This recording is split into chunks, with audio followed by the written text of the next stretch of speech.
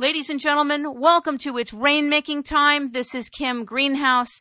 It gives me great pleasure to welcome Michael Cremo. He is the author of The Forbidden Archaeologist, Human Devolution, Forbidden Archaeology, along with Richard Thompson, and The Hidden History of the Human Race, along with Richard Thompson.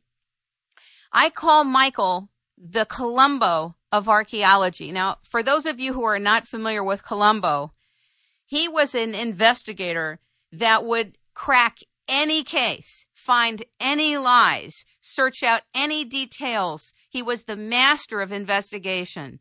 I consider Michael Cremo not only a great author and researcher, but somebody who is cracking every lie, every case, and demonstrating that archaeology is not telling us the truth about our human origins.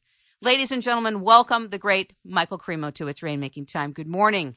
Good morning, Kim, and good morning to all your listeners. Thank you so much for what you've written here. I look forward to reading your other books. I have completed The Forbidden Archaeologist. I think I understand why you're called The Forbidden Archaeologist, but I want to hear from you. Why do you call yourself The Forbidden Archaeologist? Because I deal with a lot of discoveries that mainstream archaeology simply doesn't want to deal with. You know, according to the mainstream theories, human beings like us first came into existence about 100,000 or perhaps 150,000 years ago. And before that, we are told, there were no human beings like us. There were more primitive, ape-like human ancestors. And if you go back further in time, there were just some primitive apes and monkeys. And if you go back further in time, just some primitive mammals. So I deal with archaeological evidence showing that human beings like us have been present on Earth for many millions of years, going all the way back to the very beginnings of the history of life on Earth. And this evidence takes the form of human bones, human artifacts, and human footprints, many, many millions of years old. And these things are reported in the original scientific literature, but they're not in the textbooks because of what I call a process of knowledge filtration that operates in the world of science. So that's what I mean by forbidden archaeology. You know, if we looked at archaeology as a big museum, we would see that the public is only let into one small room of that museum, and there they will only see the discoveries that go along with the current theories of human origins. But there are other rooms in that big museum of archaeology, rooms with locks on the doors. So what I've tried to do in my work is take the locks off the doors, open up those rooms, and let people see what's really there. And what's there is a lot of evidence that contradicts the current theories of human origins. There's a lot of evidence showing that human beings like us have been on Earth for millions and millions of years. I love the part in the book where you talk about the California gold mine and how Darwin's ideas influenced the treatment of evidence here at Table Mountain. Can you share a tidbit of that? Because that's very exciting since we both live in California, but also what was found. Yes, these were very, very fascinating discoveries. During the gold rush days in the 19th century, miners came to California to get the gold. And to get the gold, they were digging tunnels into the sides of mountains in the Sierra Nevada mountains in the gold mining region.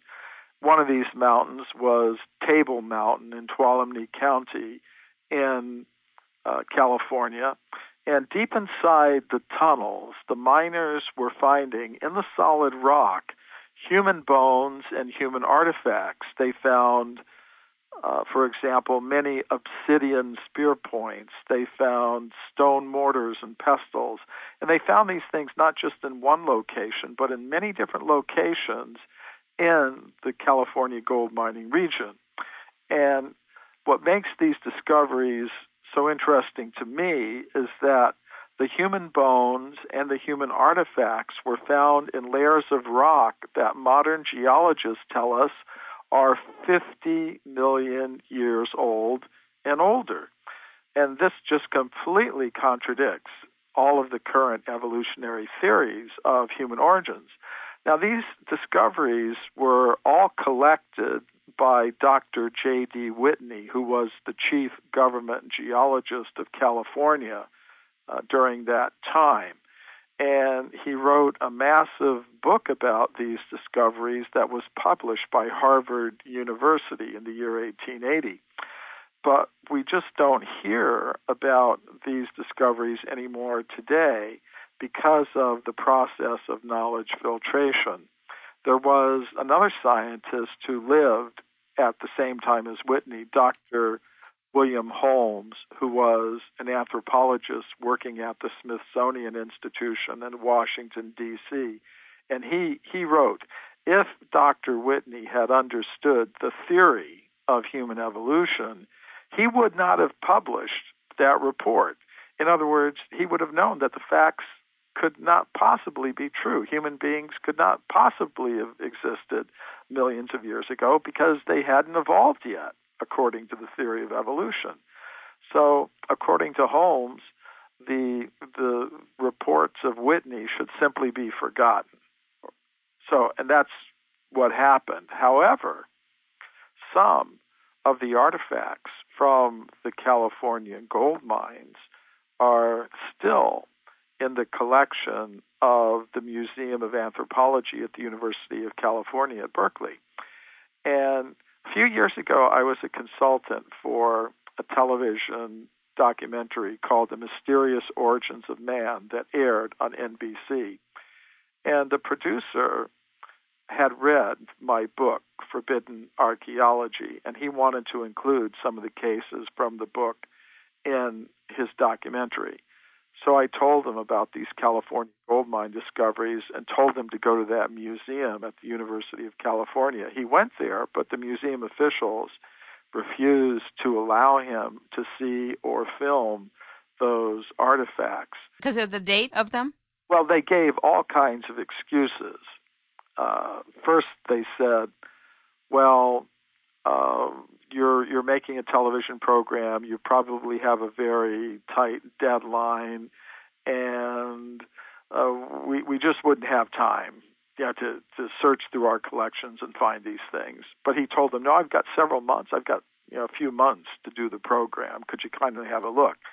And then they made some other excuses that this wasn't the normal work of their staff. They would have to pay their staff overtime, salary. So the producer said, well, I'll pay all the expenses. That's no problem. And finally, they just said, no. I thought that was fascinating. I thought it was very telling, including the people that found out about this that tried to get the FCC to block NBC from airing it. Talk about that. Well, yes. Well, see, eventually we did find some photographs that were taken of the objects at the time of Dr. Whitney.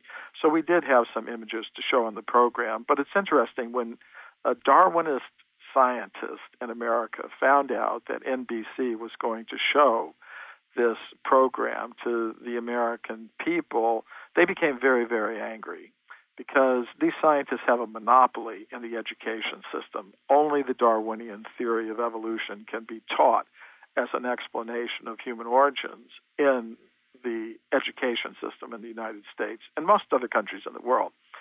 So they were very upset that children would go home and turn on their TV and see something on a major American television network that directly contradicted what they were being told in their classrooms, by their science teachers. So these scientists were very angry with NBC for airing this program. They tried to stop NBC from showing it. They didn't succeed. It was shown, and it was very popular. So NBC decided to show it again.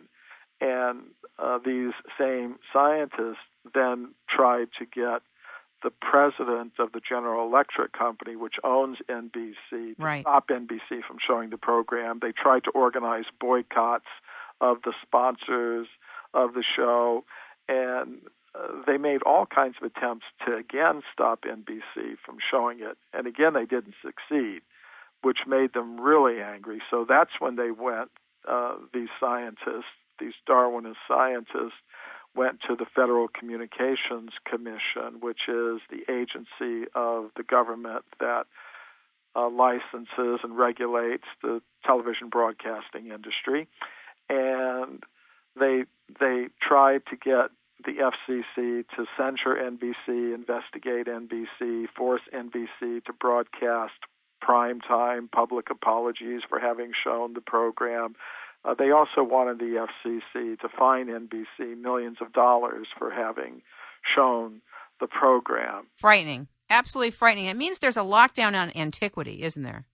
Well, yes, it does show that there's a lot at stake here.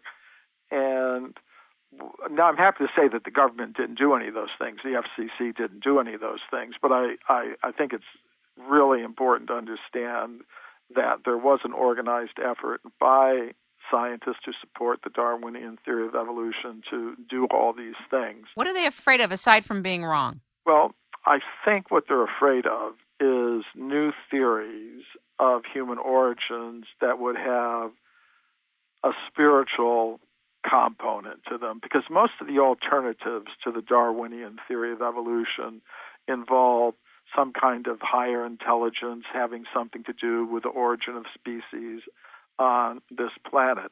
The alternative theories tend to involve non-material principles, so they really don't like that. And there's actually quite a bit at stake here. The goals that we set for ourselves individually and collectively depend to a large extent on our concept of self, who we think we are. For example, if I think I'm an American man, that's how I behave, because that's my identity.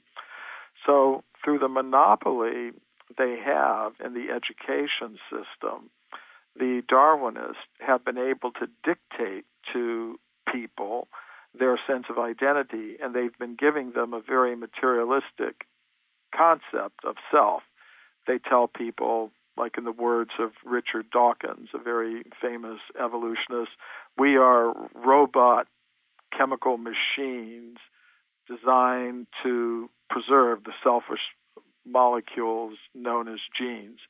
So, according to this view, we're just machines made of matter. We're robot chemical vehicles in competition with other robot chemical vehicles for survival. It's a very materialistic concept of the self. And if under the influence of this, it's no surprise that most people in the world today think that to produce and consume more and more material things is the main purpose of human life. And this generates a lot of wealth, but it also generates environmental degradation, misery on top of it, financial crises, intense conflict for the control of material resources, but there's a tremendous amount of wealth being generated, and there are forces in society that don't want to see that change. If people had a more spiritual concept of the self, a more genuinely spiritual concept of the self, they might decide to try to live a little more simply and naturally, to try to produce the material necessities of life in a more simple, natural, and efficient way, which would mean less material production and consumption, less profits, less tax money. So there are a lot of less money going into the pockets of scientists. So I think there's a whole lot at stake here. How has your work been suppressed in any way, or has it? Well, one way that it was suppressed is by what we were just talking about. One of the concerns of those who were trying to block that NBC television special was that they knew that I had some role in it, that my research for Forbidden Archaeology was going to be featured in that NBC television special, and they didn't like that, and that's one reason why they tried to suppress that show. So that's one example of it. There are other examples. My books are now in about 20 different languages, so I get invitations to speak at universities all over the world. So a few years ago, I was invited to Russia, and I lectured in universities all over Russia. And in one city, professors from the university had invited me to speak. It was the Tyumen State University in Russia. And the day before my lecture, the president of the university canceled the lecture because of pressure from scientists inside and outside the university who didn't want me to be speaking there, presenting, the kind of evidence that I talk about in Forbidden Archaeology. Are you telling me you went all the way there and then you couldn't speak? Well, this is one city. I was speaking in a lot of different cities, and I did speak successfully. But in this one particular city, there was an attempt to stop my lecture by the president of the university. So then the professors who had invited me tried to get the president of the university to change his mind, but he wouldn't do it because of this pressure from these outside and inside groups who didn't want me to speak against the theory of evolution in a university. And then, so these professors who had invited me, they then went to the local branch of the Russian Academy of Sciences, and they spoke to the director there, and he said, well, he can speak here, and nobody will put any pressure on me to stop his lecture. So I did give the lecture there, and they had buses bring students and professors from the university. And the professors who organized the lecture told me that more people came than would have come if the lecture had been held at the university itself.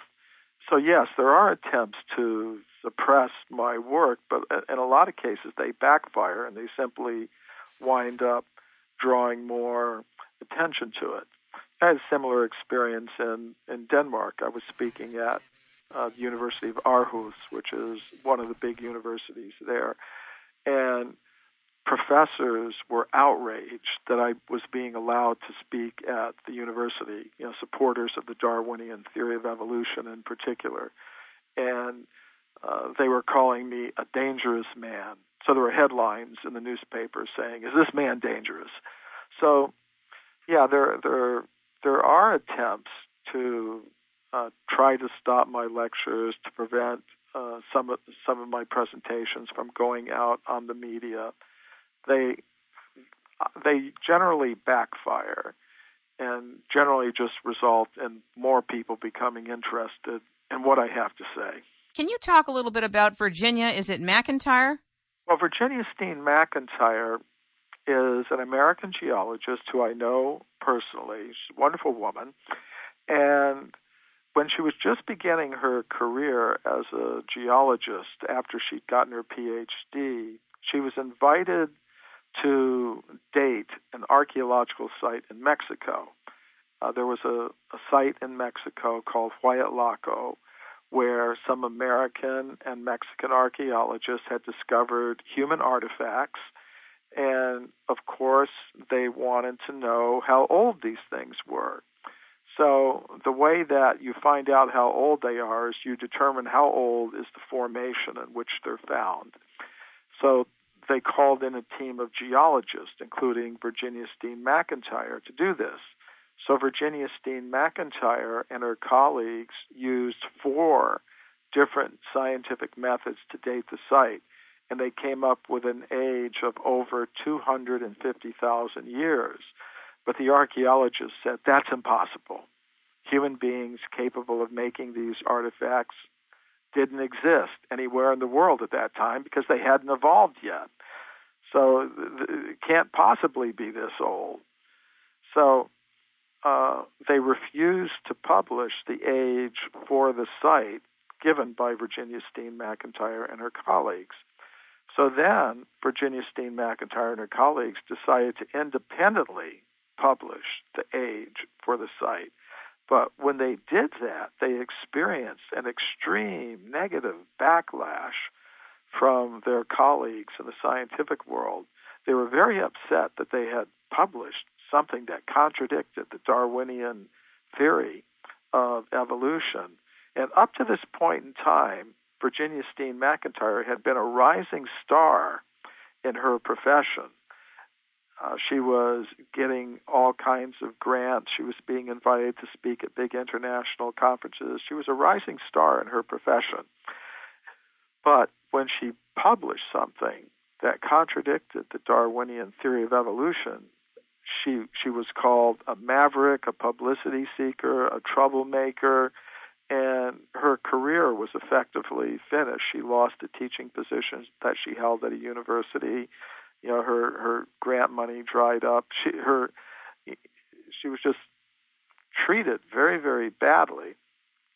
Now, she remained silent for a number of years, but then I found out about her work, and I wrote about it in Forbidden Archaeology, my book Forbidden Archaeology, and partly because of that, there was some publicity about her and her work, and as a result of that, there was a wealthy philanthropist here in America who was interested in archaeology who decided to fund some new research at the site. Eventually, I think she's going to be vindicated, but she's a very brave woman, somebody I very much admire. I think that's another example of what you're talking about. How about Thomas, is it Demir? Well, Thomas Demir is a scientist I've met once in San Diego, and I had heard about some discoveries that were made by a paleontologist in the Anza Borrego Desert. And this paleontologist had found some mammoth bones with human butchering marks on them. And the bones were dated, and they turned out to be around 700,000 or 800,000 years old. And according to current theories, there shouldn't be any human beings anywhere in the world 700 or 800,000 years ago, not any human beings like us anyways, because they hadn't evolved yet, supposedly. And what to speak of being present in North America, because the current theories say there were no human beings in North America any earlier than about 20,000 years ago. So I had heard about these discoveries made by this paleontologist in the Anza Borrego Desert, and I'd heard that he was planning to publish them.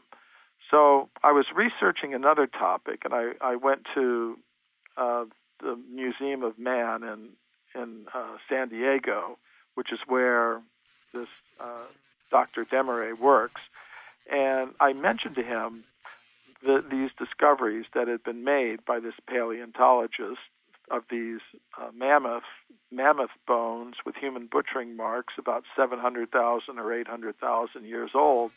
And he said, "Oh, we're aware of that, and we're aware that he's writing a report, but it's never going to get through peer review." And I thought that was important to mention because several months ago I did a segment with Gavin Menzies, who wrote 1421 and 1434, about how Columbus did not discover America and how he had the maps. And we did a show also with a climatologist from Canada about how peer review actually blocks the new discoveries from getting through and almost guards the gate of new knowledge and discovery. And I see it here too. Yes, that can happen. They make up their minds in advance before they even see. They just heard about it, but they already made up their minds in advance. This can't possibly be true, so it's never going to get by peer review. So that can often happen. For those among your listeners who don't really know what peer review means, it means scientific journals, scientific publications, if they get an article that comes in, they give it to some scientists who remain anonymous to look at. And if they approve it, then it gets published. If they don't approve it, it doesn't get published. And in one sense, it sounds good, but in practice, an editor, he knows what the different reviewers' opinions are. And, if he knows just if he doesn't want an article to be published, he knows just who to give it to, who will spike it, who will make sure that it doesn't get a favorable recommendation to print. So that's part of the knowledge filtering process that goes on in the world of science. So that's one way in which it operates. It could also operate in terms of giving grant money or giving a person a job as a professor at a university. It can be very bad if somebody has an opening, for a professorship. If a university has an opening for a professorship, generally there are hundreds of applicants.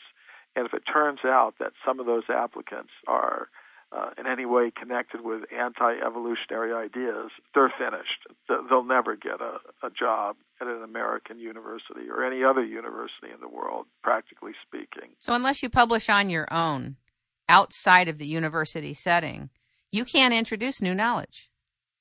That can happen in some areas.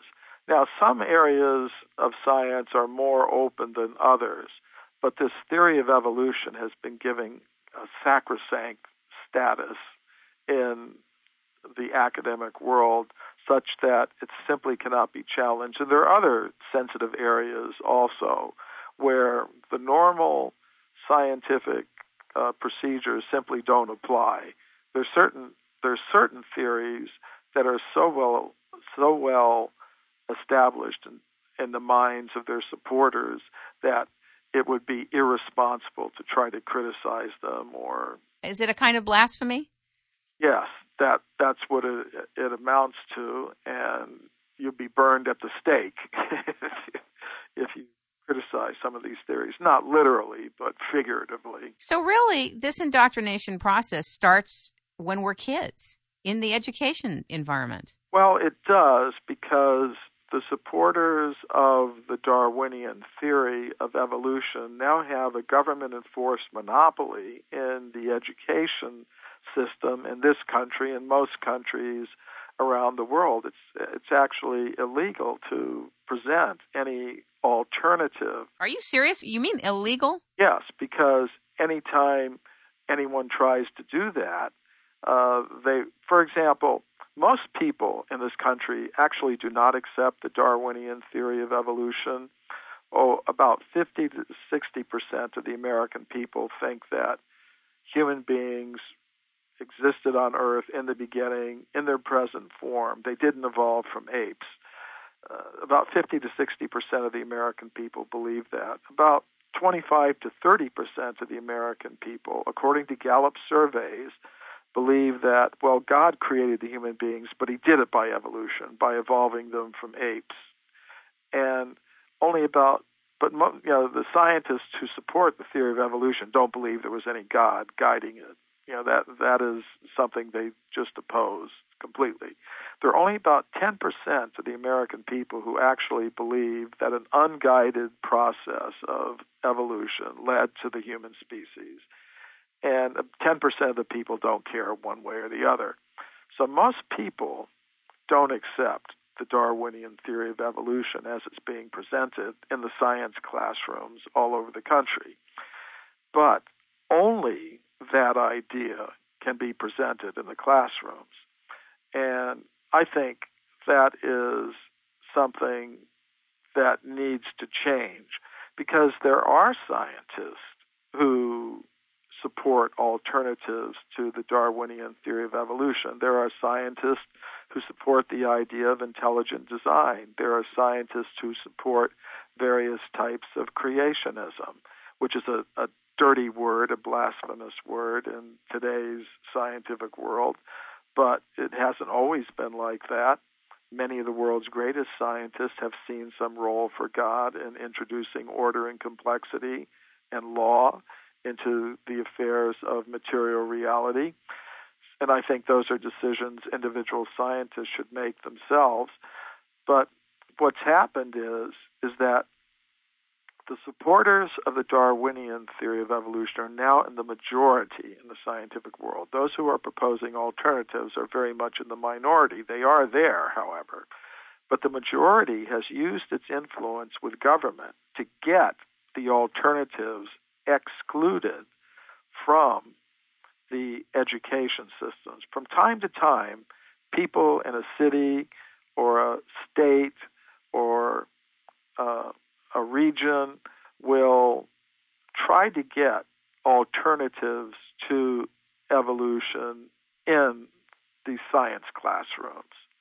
They will do this through local school boards, state school boards, district school boards.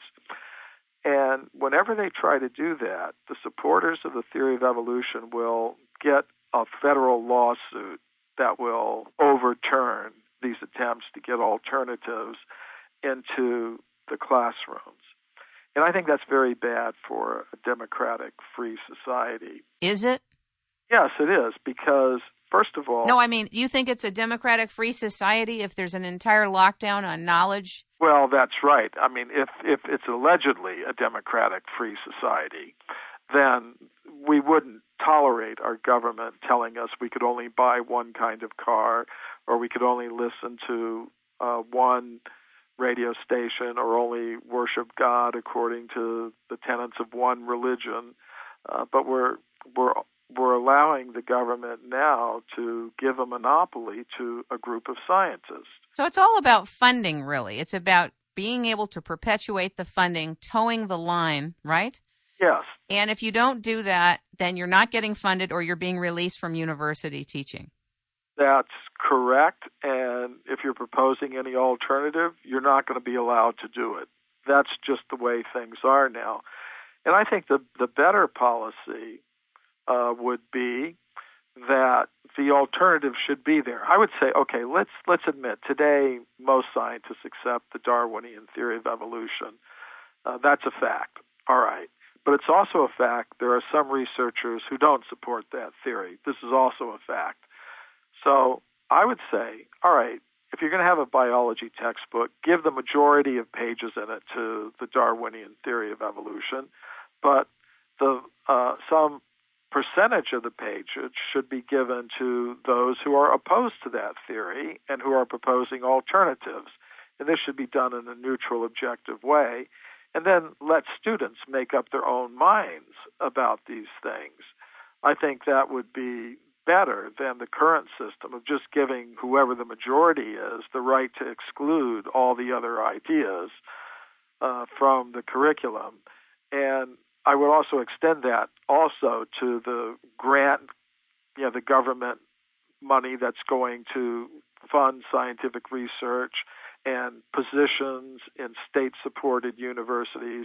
And I'm talking here, when I'm talking about the education system and professorships and grant money, I'm talking about the public, state and government-supported education systems, universities, and grant-giving agencies. I would say if somebody wants to have a private school where they raise their own money and want to teach their own ideas, that's fine. Say if the supporters of the Darwinian theory of evolution want to raise their own money and have their own private schools where they teach only their ideas, that's fine. Or if there's some denominations, religious denominations that want to have their private schools and teach only their ideas, that's fine with me. If they're atheists that want to have their own schools and teach only atheistic ideas, fine. But when we're talking about the public school systems that are taking money from all the people, tax money from all the people, and when we're talking about universities, state universities that are operating on tax money and federal money, when we're talking about scientific grant-giving institutions that are distributing tax money from all the people, I think they have an obligation to represent the diversity that's actually there in the scientific world and among the general public. They shouldn't be allowed to give all the grant money to just one group of scientists. They shouldn't allow all the professorships to go to this one group. They shouldn't allow the curriculum to be determined in the public schools by this one group, even though they're the majority. I think there has to be kind of a scientific bill of rights, to protect the rights of the minorities in these cases. One of the things I'm excited about with archaeology is that you're in this forensic realm of evidence. But I know that in the book you talked about how there are people who fake discoveries. What do you do about that? Or what is being done about that? Well, people can fake discoveries, but that doesn't, just like people can counterfeit money, but that doesn't mean that all money is counterfeit. Right. So yes, there have been hoaxes in the history of archaeology. For example, there was Piltdown Man, which was one of the supposed missing links that was discovered in England in the early 20th century. And it was in the textbooks for 50 years before it was discovered it was a hoax. What the discovery was, it was a human-like skull and an ape-like jaw that were put together. Said, okay, this is half man, half ape. This is a missing link between apes and humans. So it was given as proof of evolution for years and years and years until it was finally discovered that it was a very elaborate hoax by someone with a very high level of scientific training to do that, to make this ape jaw look like a fossil jaw, to make the skull look like it was a fossil, and bury them and discover them and publish them in the scientific literature. So that turned out to be a hoax. But here's another thing that can happen. Anytime that there is some discovery, some genuine discovery that contradicts the theory of evolution, they can just simply say, oh, it's a hoax. It must be a hoax. There have been hoaxes. This has to be a hoax. And I think that is not a very scientific way in which to proceed. It sounds like a lot of the field is extremely irrational, along with the theory of evolution. There's an irrationality with it. Why do you think that's so, and do you think that's so? In some cases, yes. There are all kinds of scientists. Some are more rational than others. I've found in my dealings that the scientific world can be, broken into three basic groups. The first I would call the fundamentalist evolutionist. And I believe they accept that theory not for purely scientific reasons, but because it confirms their prior belief in atheism and materialism. That's what I think. It's more like an ideology for them, and they don't want to hear any criticism of the theory of evolution. They don't want to hear anything I have to say about it. They don't want anybody to hear what I have to say about it. So, yes, there is a kind of irrationality in that group. And there is another group, a larger group, who may presently be supporters of the current theories, but at least they're open-minded enough to be willing to listen to alternatives. I think that's an important first step, because if ideas are going to change, people have to be willing to listen to new ideas and evidence that contradicts the current ideas. So that's another group who I think are more or less rational. And then among that group, there are a very small group who have actually changed their ideas and come to accept some alternatives to the current Darwinian theory of evolution. They're very small in number these days, but that's how these things work. When Darwin first started promoting his idea, he was in the minority. So sometimes these things happen. I like also in your book how you talk about how there's always a bias. Nobody comes in totally neutral, and that you have to be upfront about your bias. What is your bias? Yes, you're absolutely right. Everybody does have a point of view, a perspective, which should be acknowledged. And I'm very open in acknowledging that my perspective on human origins is influenced by my studies in the ancient Sanskrit writings of India, which talk of human civilizations having been present on Earth for many millions of years, which propose alternative theories of human origins based on consciousness rather than matter. They propose the idea we didn't evolve up from matter, but we've devolved or come down from a level of pure consciousness. So, I'm very open in acknowledging what kinds of ideas are governing my approach to archaeology and the whole question of human origins. And everybody has to do some knowledge filtering. That's a fact. We don't just accept anything anybody tells us about anything. We do have to have some standards for evaluating testimony and evidence and things like that. The problem comes in, the ideal thing would be that all people with their different perspectives and biases would agree on some common standards of evidence and judge evidence fairly by those common standards. That would be the ideal thing. But what happens in science sometimes is that there's a differential application of standards. And if you're in the majority and you're in a dominant position, you may be able to impose your standards on everyone. That can happen, and that's unfortunate. It's sort of like, say, a building inspector may have a book of codes, for building construction, for the electrical, the plumbing, everything like that. And if he applies those standards, the building inspector applies the standards equally to all cases that he investigates, that would be good.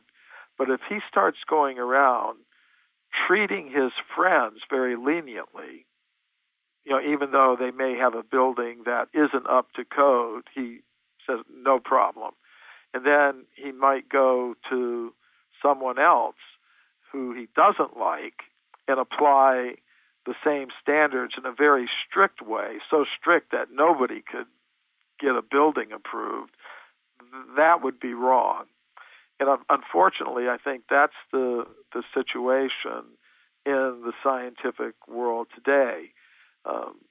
Those who support the Darwinian theory of evolution are now in the majority, and they use that in order to differentially apply the standards for evaluating evidence in such a way that they treat evidence that supports their theory very leniently, and evidence that contradicts their theory they treat according to an impossibly strict standard that no evidence could ever pass. So yes, that does go on.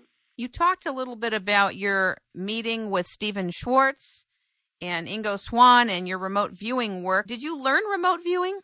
Well, apparently remote viewing is an ability that we all have.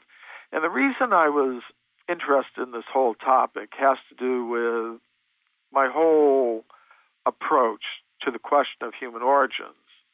As I say in my book, Human Devolution, before we even ask the question, where did human beings come from, we should first of all understand what a human being is.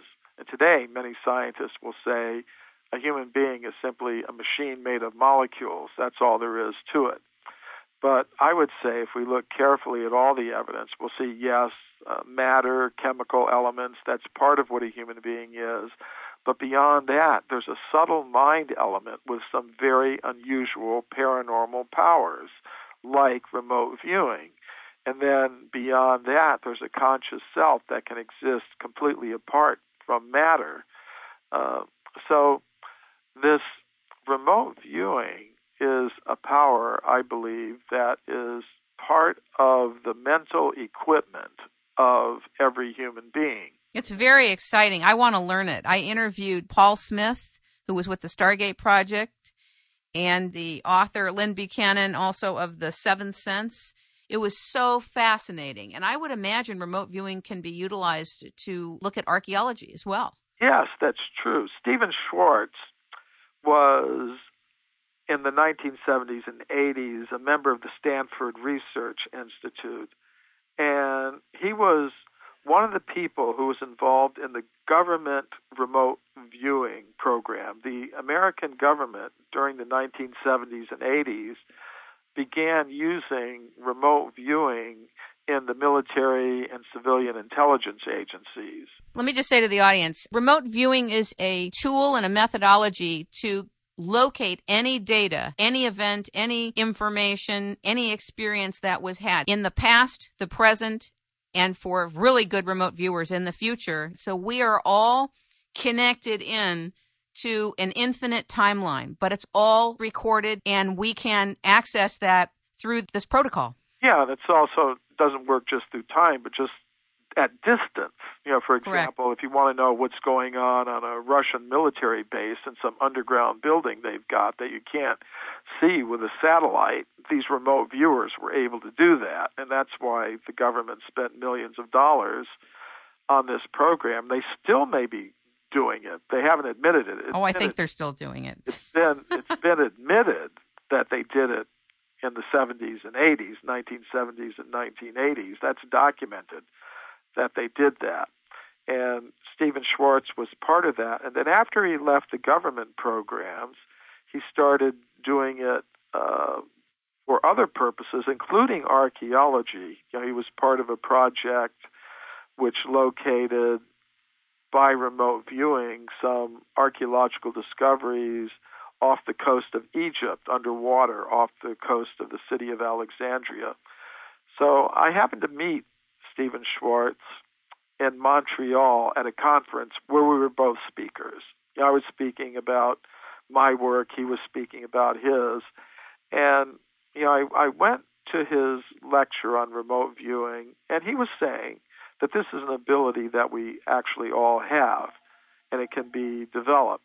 So then there was a workshop, and I went to the workshop, just to see what it was like. And he did a very interesting experiment there. There were about 100 of us in the workshop, and he selected 3 people and told them go anywhere in the city within a 15-minute driving radius. In other words, get in a car, drive for 15 minutes, stop somewhere. And then he said, when you get to that place, try to mentally send the image of where you are back here to the hotel. And he also gave them, as they went out, a video camera and told them to videotape the place. So they went out and started driving away. For the next 15 minutes, we got some instruction from Stephen Schwartz about how to clear our minds in order to be receiving the imagery that was going to be projected at us.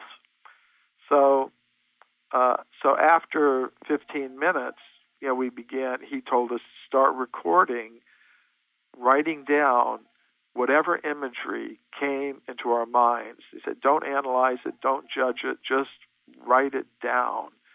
So I did that. The first image that came to my mind was candle flames in red glass holders. And my mind was really trying to reject that image. I was convinced that people had gone to a bowling alley. Somehow or other, that's what I thought. But I decided, okay, no, I'm just going to do this the way it's supposed to be done. I'm just going to write down the imagery as it comes to me. I'm not going to criticize it. I'm not going to judge it. So I did that. And we were taken through a visualization where we were asked to record what we saw when we looked up, what we saw when we looked down, to the left, to the right, front, back. So I did it all, starting with the candles in the red glass holders.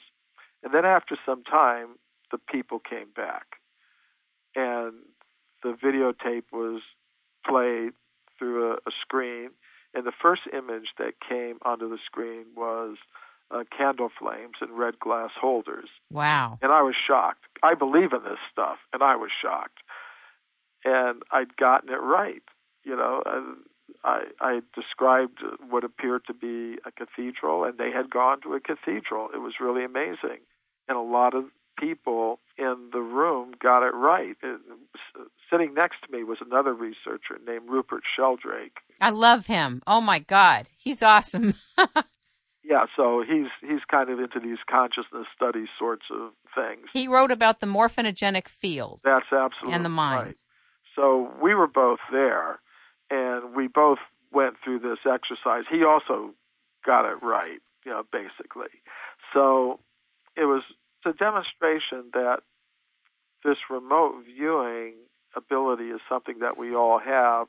Now, like any ability, mathematics or music, some people have it to a greater extent than others, but it is something that we all have, although we may not be aware of it. And this experience that I had in Montreal, which I talk about in depth in my book, The Forbidden Archaeologist, was for me a very meaningful experience because, as I said, I believe in these things.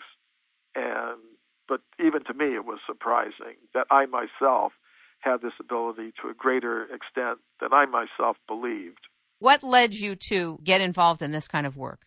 Well, the reason I got involved in this forbidden archaeology work is something that comes from the way I was brought up.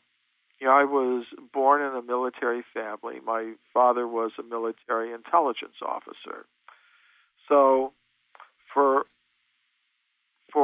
a long time when I was growing up, I would be moving from place to place in the United States to Hawaii to Europe to all kinds of different places. So I grew up understanding that there are different people in different places who see things in different ways. I think it opened me up to the idea that there's more than one way to look at things. For example, when I was 5 or 6 years old in my first and second grade classes in Hawaii, I had little classmates who were Hawaiian, Chinese, Japanese, Filipino, Samoan, Hawaiian, Caucasian, Black American. I had all kinds of classmates with all kinds of different cultural backgrounds and perspectives. And I think it was these experiences that opened me up to the idea that there are different ways of looking at things. And another thing, because of my father's profession as an intelligence officer, I learned there's such a thing as hidden knowledge. There is knowledge that people are not always aware of, whether it's government knowledge or military knowledge or, by extension, scientific knowledge. So I did learn there could be such a thing as forbidden knowledge, hidden knowledge.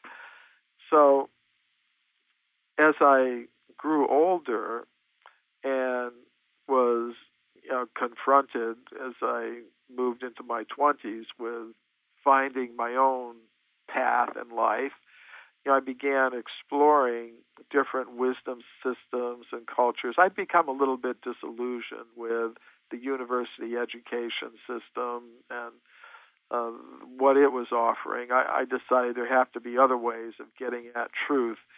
And I came upon the ancient Sanskrit writings of India and the spiritual culture of India and became attracted to that.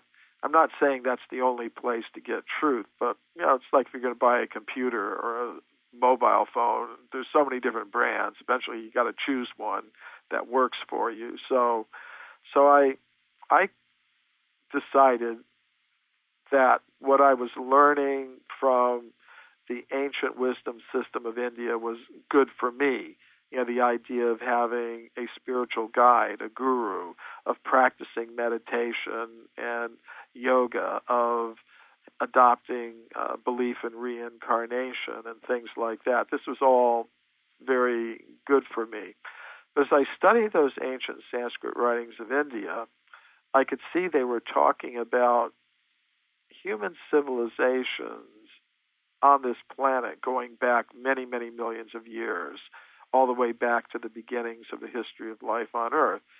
So I began to think about that. Is that really true? It's also mentioned in other wisdom traditions, the Bible, the Quran, practically every ancient wisdom tradition says human beings have been here since the beginning. So I began thinking, is that true, or is it just some mythology? If it's true, there should be some physical evidence to support it. And that's what got me looking into the history of archaeology. And when I looked at the textbooks of archaeology, I didn't see any evidence for extreme human antiquity. But when I started going beyond the textbooks to the original scientific reports in many different languages from the time of Darwin all the way up to the present, I began seeing there were many reports of archaeological evidence for extreme human antiquity, many more than I suspected could possibly exist. So I collected those all together, and with my co-author, Richard Thompson, put them together in the book Forbidden Archaeology. So that's what got me started. Because you do have a tiger by the tail, you know. Yeah, in the beginning, I just thought, I didn't know what I might find. I thought I might find a few interesting cases and write a short article about them and then just go on to something else. But as I started getting into the research, I did 8 weeks of research. I found a few cases, but those cases led to other cases. So the 8 weeks turned into 8 months, and then the 8 months turned into 8 years. I actually did 8 years of research for the book Forbidden Archaeology, as one case just led to another. Colombo, how did you support your work to come up with the compilation, the synthesis of Forbidden Archaeology, which is, 1,000 pages? Well, fortunately, I'm a member of a spiritual community, so the spiritual community that I'm a part of supports, the kind of research that I'm doing. So I was very fortunate. How extraordinary. Are you talking about the Bhakti Vedanta the Bhakti Vedanta Institute, yes, part of the International Society for Krishna Consciousness. My spiritual teacher, my guru, was very interested in these things.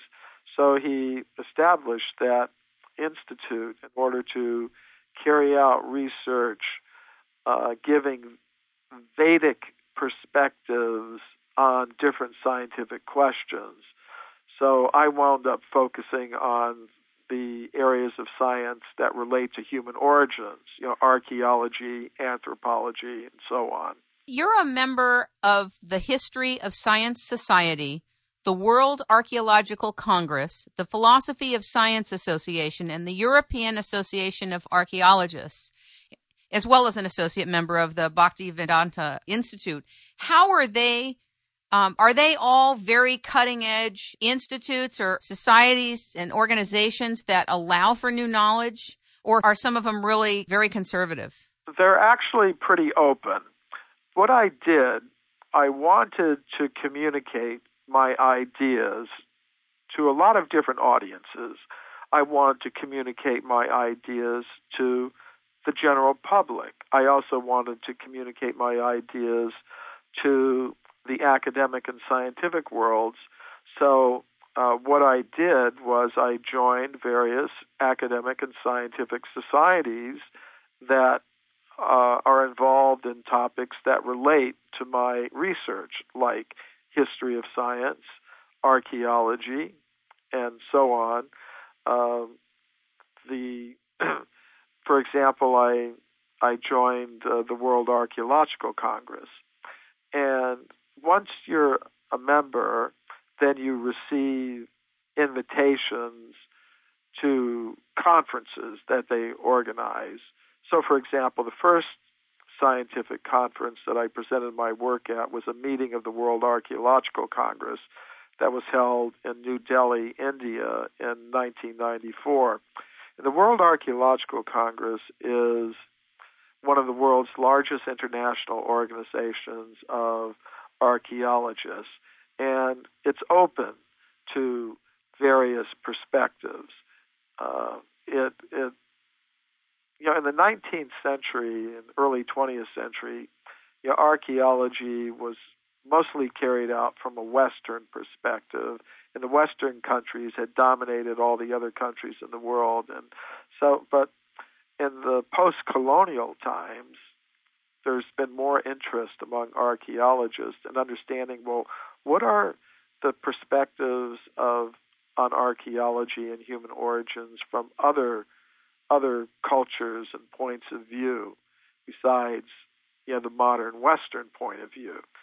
So I found these organizations to be open to these things, and I've been able to present papers at conferences organized by these academic and scientific organizations.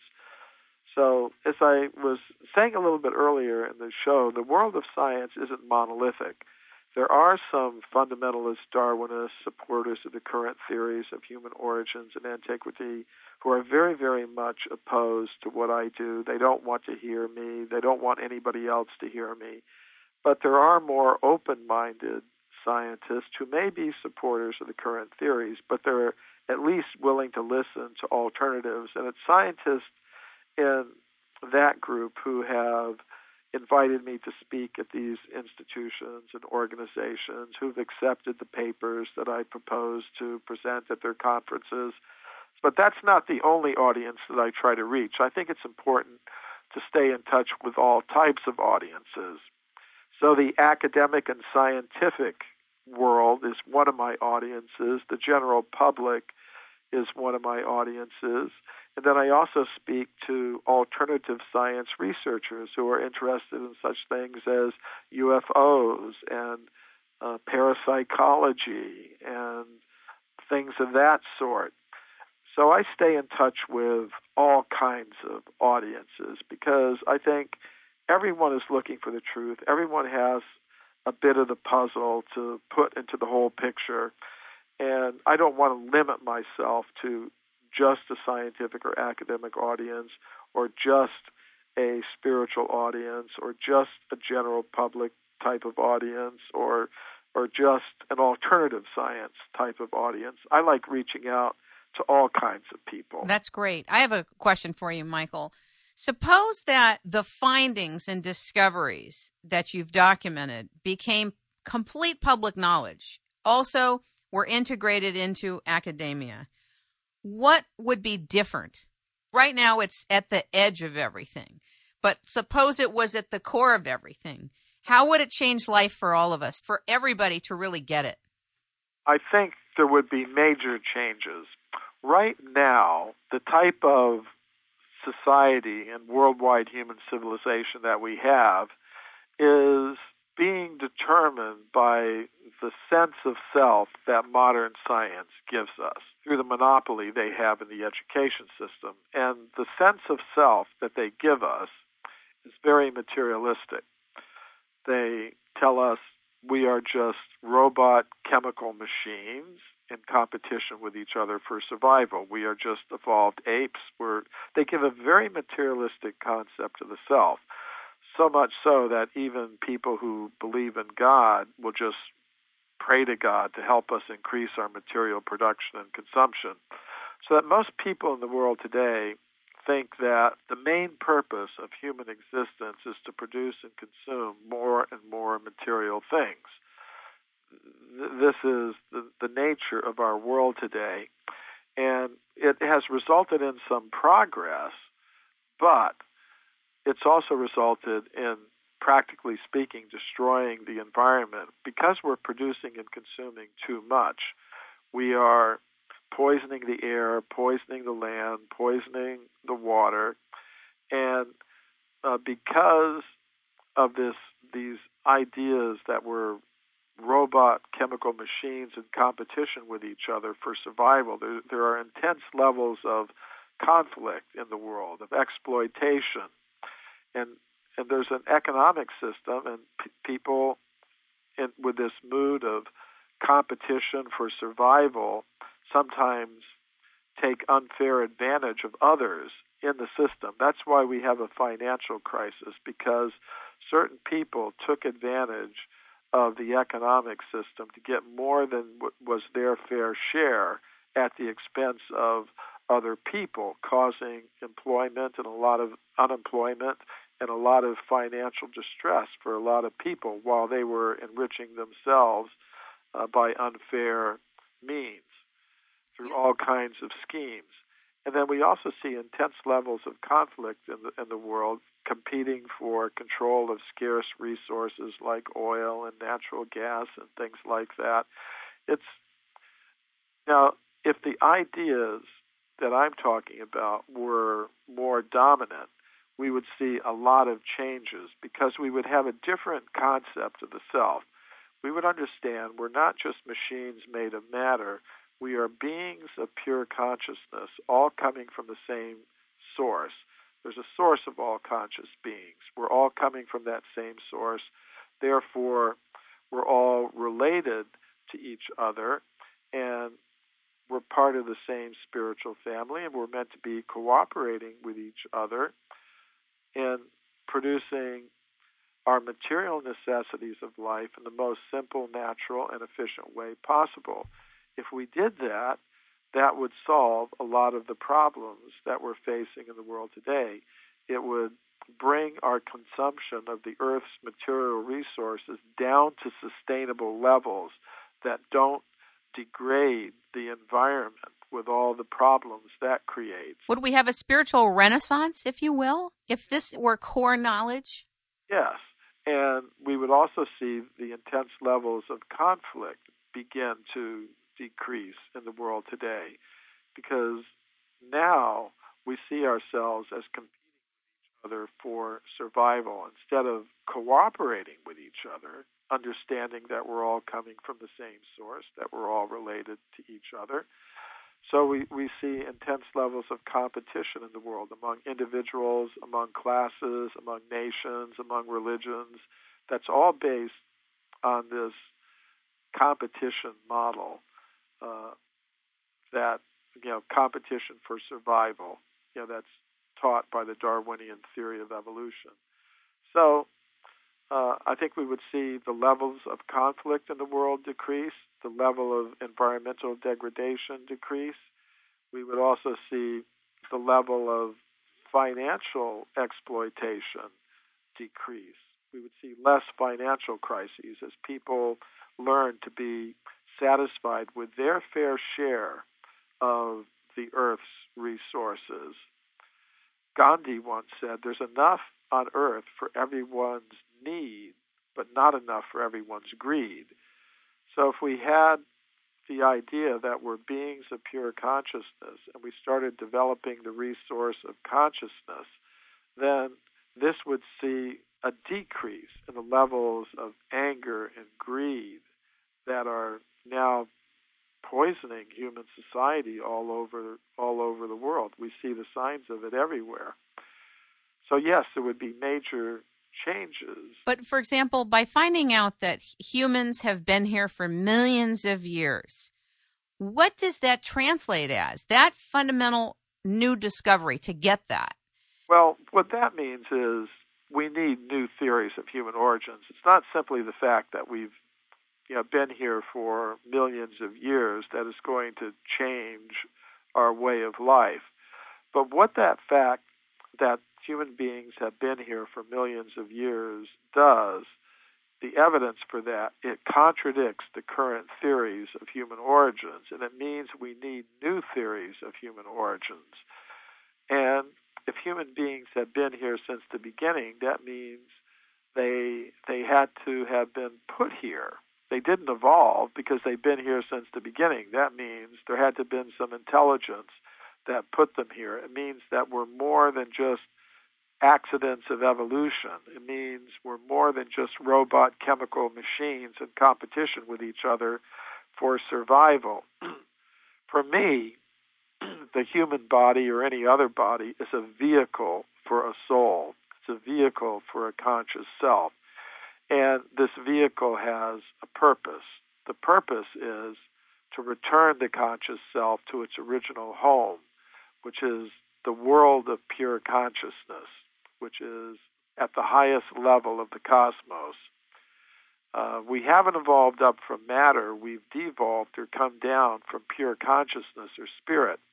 And the main purpose of human life is to return to that level of pure consciousness. And the great wisdom traditions of the world all have different systems of meditation and yoga and contemplation and prayer that are meant to help us do that, restore consciousness to its original pure state, which is eternal, full of knowledge, and full of pleasure.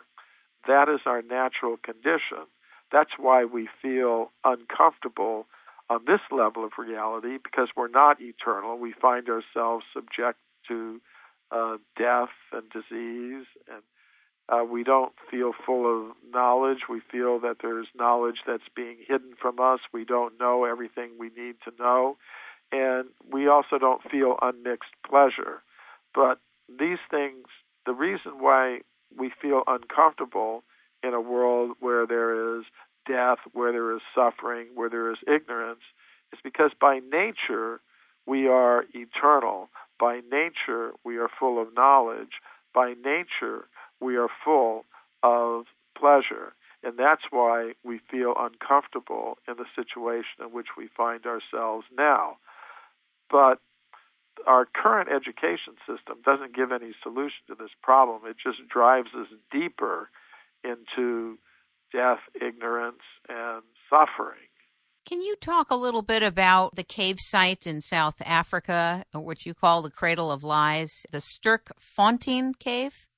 Yes. The Sterkfontein Caves are an archaeological site in South Africa. It's a place where scientists have discovered bones of an ape man called Australopithecus, who they believe lived about 3 or 4 million years ago in Africa. And they consider this little ape man to be our human ancestor. They believe that we modern human beings, came from this little 3.5 foot tall ape man called Australopithecus that lived in Africa 3 or 4 million years ago.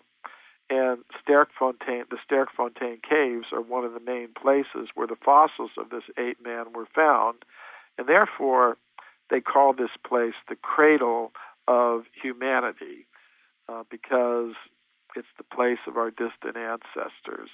That's what they would say.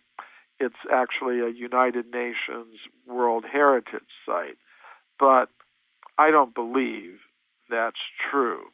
It's just a propaganda effort to support the Darwinian theory of evolution, and that's why I call it a cradle of lies, not the cradle of humanity, because I think it's a lie that human beings evolved from apes or ape men. We didn't evolve from Australopithecus. Human beings have always been present on Earth, and there's evidence to show that. For example, elsewhere in Africa, there are fully modern human footprints that have been found in layers of rock almost 4 million years old. These are the footprints discovered by Mary Leakey at a place called Laetoli in the country of Tanzania. And in her original report, published in National Geographic magazine, she said these footprints are indistinguishable from modern human footprints, and they're found in layers of rock 3,700,000 years old, the same age as our so-called ancestor, Australopithecus, who didn't have feet like a modern human being. This creature had feet like a chimpanzee. Plus, you've got human skeletons that are 3 or 4 million years old, such as the human skeletons that were found by the Italian geologist Giuseppe Ragazzoni at a place called Castanedolo in northern Italy. He found these anatomically modern human skeletons in layers of rock between 3 and 4 million years old, the same age as the Sterkfontein cave discoveries of Australopithecus. So I think it's a lie that Sterkfontein is the cradle of humanity. I don't think it should be presented that way. for me, it's a cradle of lies. I thought it was very interesting to note that the Rockefellers were heavily involved in funding and then not funding archaeology.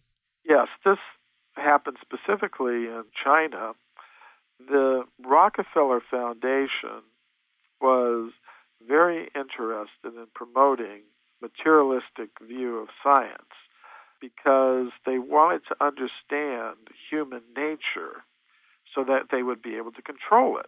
That's one reason why they were engaged in this ape man research, because they thought, okay, if human beings came from apes, we should try to understand that, and that will help us in our attempts to control human beings in society today for our purposes. So the Rockefeller Foundation was involved in funding the Beijing man discoveries that were made in the 1920s. And these discoveries involved finding bones of a fossil ape man called Homo erectus near Beijing, China, in the Shuqutian Mountains. And they funded this research very heavily as part, ultimately, of a program to understand and control human nature. Of course, it's based on a completely wrong idea that we evolved from the apes. That really isn't true. And we actually have another purpose. So they treat us on the basis of their understanding of where we came from.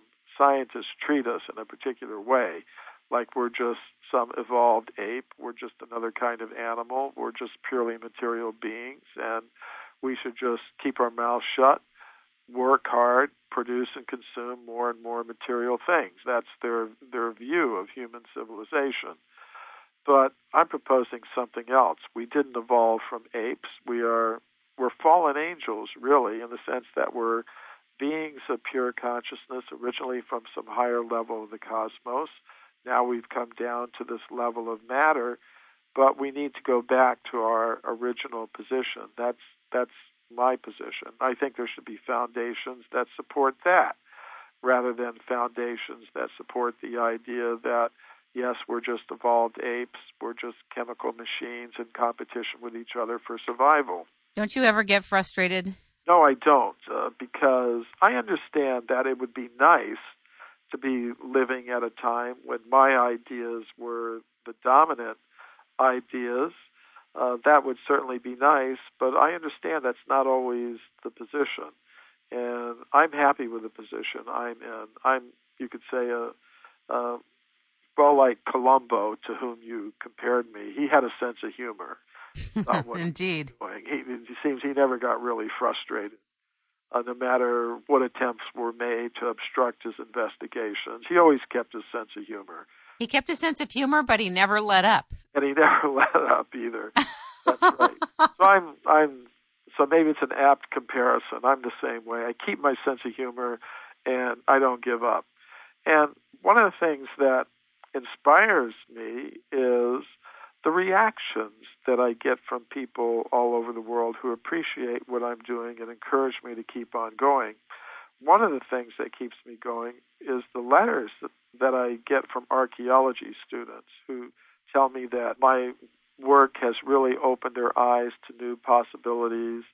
And sometimes I even learn some interesting things from archaeology students. There was one archaeology student who wrote to me, and he said he was out on an excavation with his professor, and he just happened to ask his professor, well, what if human beings have been here for longer than we think possible? And his professor told him, I've got a book you should read. And his professor brought out his own personal copy of my book, Forbidden Archaeology, and gave it to the student. That's awesome. And he read it. So it's things like that that kind of keep me going, to know that there's a professor who's secretly reading my book, and when he finds a student who might be interested and he gives it. You know, I always have been fascinated with the process by which ideas come from being underground to being mainstream.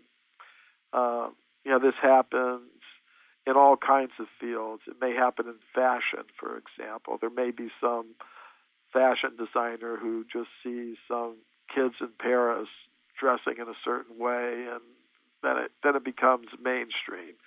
So a lot of times things happen like that. Things circulate a little bit underground on the fringes, but then eventually they become mainstream. So, of course, if my ideas did become mainstream, I would not behave like those who are in the currently dominant position, where they try to exclude all the alternative ideas. For example, if my ideas about the origin of the human species were dominant in the world of science, then in the textbooks, if there were still some scientists who supported the Darwinian theory of evolution, I would say, okay, give them some pages in the textbooks to explain their ideas. Sure.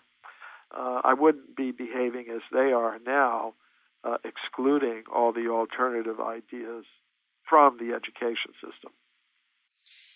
Can you explain to us who the Hobbit is that some archaeologists talk about and why the Hobbit is relevant? That has to do with some discoveries that were made on Flores Island in Indonesia. There, some archaeologists found the bones of a little ape-man-like creature, and it's interesting.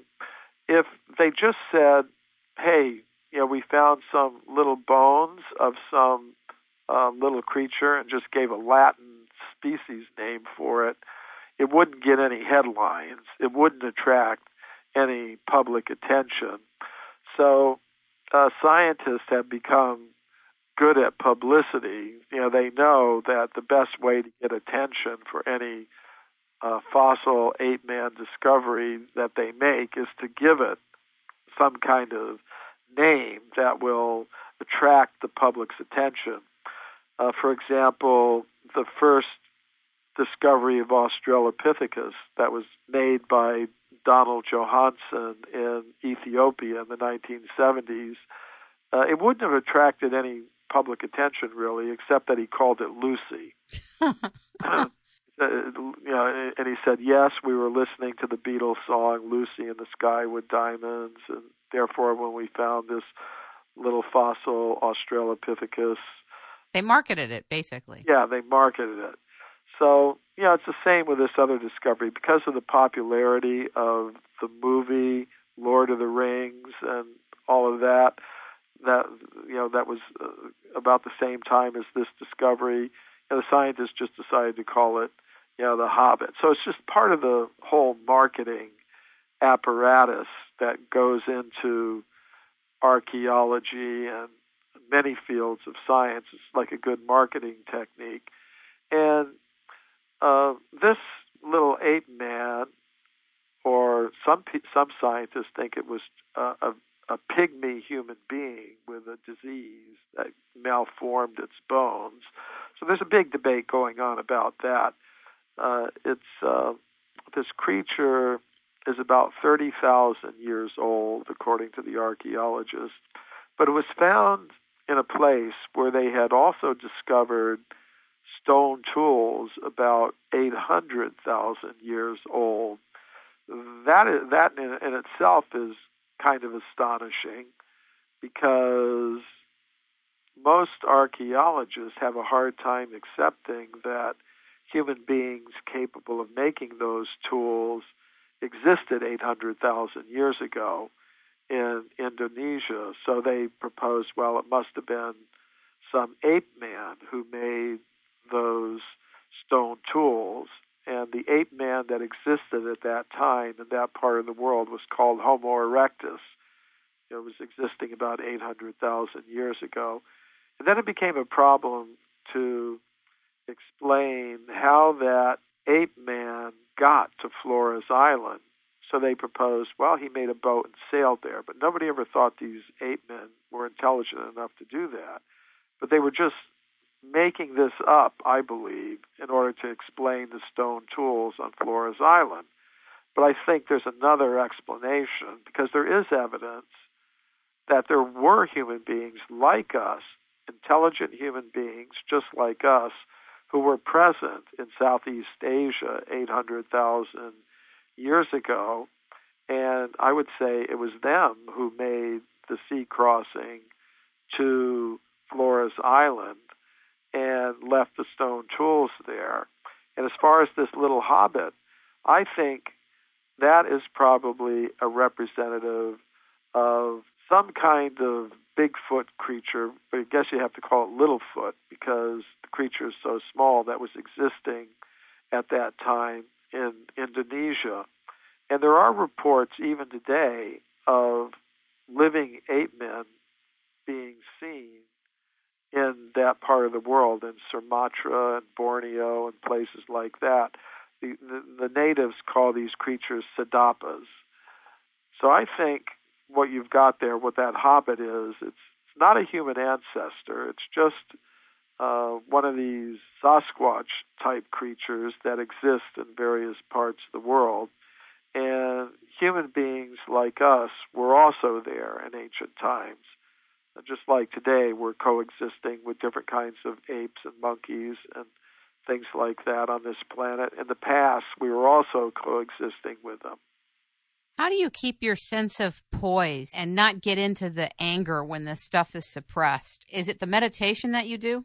Well, yes. I look at my work as part of my yoga, part of my meditation, and one of the principles of yoga and meditation is to control the mind, be even-minded about things. So I really try to do that, to be equal in honor or dishonor, victory or defeat. This is one of the principles. And you can also see this in modern sports. There's some athletes who are good sports.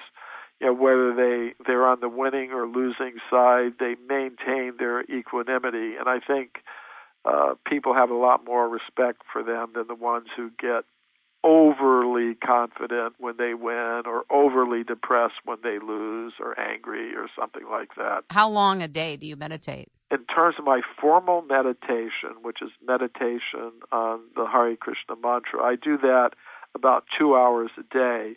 But wow, that's great. I try to be meditating all day long in the sense that in the system of yoga that I practice, your work becomes part of your yoga, your meditation. If it's done in devotion for a spiritual purpose, then your writing, your music, your art, your whatever it is you do can become a meditation, a yoga. That's how I try to keep my mental state. That's great. I would imagine that's a huge support to your mission and your calling. Yes, it does. It gives a lot of inner satisfaction. It also gives me a long-term perspective and helps me relate to other people. I'm so delighted and so appreciative of what you're doing. And I know that there will be a time, as you stay healthy, and we both stay healthy, perhaps in the next 25 years, the world will get it, or before. I think things are definitely moving in that direction. Most people already accept the kinds of things I'm talking about, and there are even many scientists who do, although sometimes they have to keep quiet about it. So I don't think that the current group that's now dominating the education systems and the government is going to be able to do that for too much longer. It's just not a very stable situation for them. I have one last question for you, and it really surprised me in the book, The Forbidden Archaeologist. It was like a sentence or two. You said that Jesus was in Glastonbury with Mary Magdalene and that he studied Druidic mysteries. How did you know that, and where did you find that? Well, I was reporting what I heard from the people in Glastonbury. It's not necessarily that I accept that myself, but okay. I was in Glastonbury to speak at a crop circle conference, and I was listening to the people there who were knowledgeable about the place, and they were explaining its significance to me in terms of the ideas that they had about Christ. Of course, there are a lot of different areas where there's hidden histories. I mean, I've tended to focus on the archaeological evidence for extreme human antiquity, and there are other researchers in the alternative history field who've gotten into the Grail mysteries and the Jesus mysteries and things like that. It's not my main field. Right, okay. But I just wanted to ask you about that. I just thought that would be neat to talk to them. But there are a lot of researchers who've gone into this who feel that that's the story, that Jesus was married to Mary Magdalene and that she and her child went to England at some point. There's a whole history about that that's told by researchers into the Grail mysteries and Jesus mysteries there in England that I became familiar with when I was in Glastonbury. Fascinating. You have a very interesting life of travel and discovery and research and writing. I feel you have a very blessed life. Well, thank you. I look at it like that. Of course, it's been something I've been doing all my life. As I said, I was brought up in a family that was always traveling. I was always being exposed to new ideas. So it must be my destiny to do this sort of thing. I noticed in a PR release about your work, was it Louis Leakey who put you down, who wrote something terrible about you? Richard Leakey. Richard Leakey. Son. I could not believe what he said about you. Can you tell the audience? Well, it was typical of what I would call the fundamentalist Darwinist reaction to my work. He said, your book is full of nonsense. I can't remember his exact words. He said rubbish or something like that. Your book is rubbish. It wouldn't be taken seriously by anyone but a fool or something like that. So we actually put that on the cover of the book, and it actually got a lot of attention and sold a lot of copies. So that was really, really shocking. Because I think there are various reactions. There are positive and negative reactions. And on the cover of one of my books, we put those positive and negative reactions, including the statement by Richard Leakey, and it actually did help sell a lot of books. So I think the more mean-spirited the reaction, the more you got the tiger by the tail. There's something that's being touched there that's ringing true. Yeah, it touches a nerve, definitely, especially among this group that I call the fundamentalist Darwinist. It's really sometimes extraordinary to see, the links that they'll go to try to discredit something when really they're just discrediting themselves. I think what Richard Leakey said says more about him than it says about me. Absolutely. Absolutely. Is there anything else you'd like to say today? Well, I would just like people to think very seriously about these things. I respect intellectual freedom, however. I respect people's right to have whatever opinion they want of me, but I would just thank everybody for taking the time to listen, and if what I've said makes sense to anybody out there, I hope they'll pursue it by having a look at some of my books, and I just thank them for listening. Michael, it was a pleasure having you on today. Ladies and gentlemen, we have been talking with, listening to, and learning from Michael Cremo. He is the author of Human Devolution, Forbidden Archaeology, The Hidden History of the Human Race, and the new book out, The Forbidden Archaeologist. I'd like to read what Graham Hancock, author of Fingerprints of the Gods, and many wonderful books said about you as we close today. He says, I believe this book to be one of the landmark intellectual achievements of the late 20th century. It will take more conservative scholars a long while, probably many years, to come to terms with the revelation it contains. It is my great honor to be talking with the Columbo of archaeology. Thank you so much, Michael Cremo. Thank you, Kim.